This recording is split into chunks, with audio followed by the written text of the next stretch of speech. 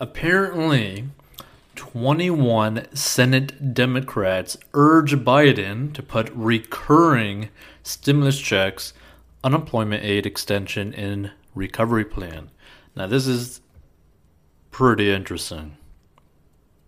So, more Senate Democrats are pressuring President Joe Biden to extend rescue measures as the U.S. recovers from a coronavirus-fueled economic drubbing. 21 members of the Senate Democratic Caucus wrote to the president Tuesday urging him to include recurring direct payments and enhanced jobless benefits as part of his recovery plan. The senators, led by Finance Committee Chair Ron Wyden of Oregon, aim to tie the aid to economic conditions so relief does not lapse too early.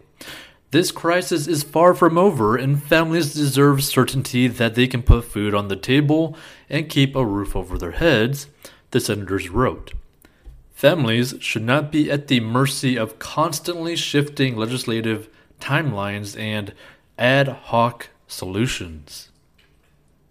Wyden has long called for Congress to phase out assistance as the economy improves so Americans do not lose benefits at arbitrary dates chosen by lawmakers. Democrats included a $300 per week unemployment supplement through September 6 and $1,400 direct payments as part of the coronavirus relief package passed earlier this month. Now, Wyden wants to avoid repeating what took place last summer when a jobless benefit boost expired and contributed to millions of Americans falling into poverty. While the job market continues to climb back toward pre-pandemic levels, many lawmakers worry the existing aid measures will not go far enough, while roughly 19 million people are receiving some form of unemployment benefits. The senators who signed the letter include Wyden, number 2 Senate Democrat Dick Durbin, Budget Committee Chair Bernie Sanders, a Vermont independent who caucuses with Democrats, Banking Committee Chair Sherrod Brown, and Senator Elizabeth Warren. Biden plans to unveil his infrastructure and economic recovery package in Pittsburgh on Wednesday, and the administration and congressional Democrats are deciding whether to split $3 trillion or more in spending into two pieces of legislation. Democrats have two areas of focus, one pool of proposals related to transportation, broadband, and climate change, and another tied to education, paid leave, and healthcare. As policymakers consider how much to raise taxes to fund the initiatives and mull whether any part of the plan can win Republican votes, it is unclear if the senators can fit more economic aid into the package. A White House spokeswoman did not immediately respond to a request to comment on the letter, and this is from CNBC. So, congressional Democrats are expected to pass at least part of the recovery plan through budget reconciliation, which would not require Republican votes in the Senate split 50-50 by party.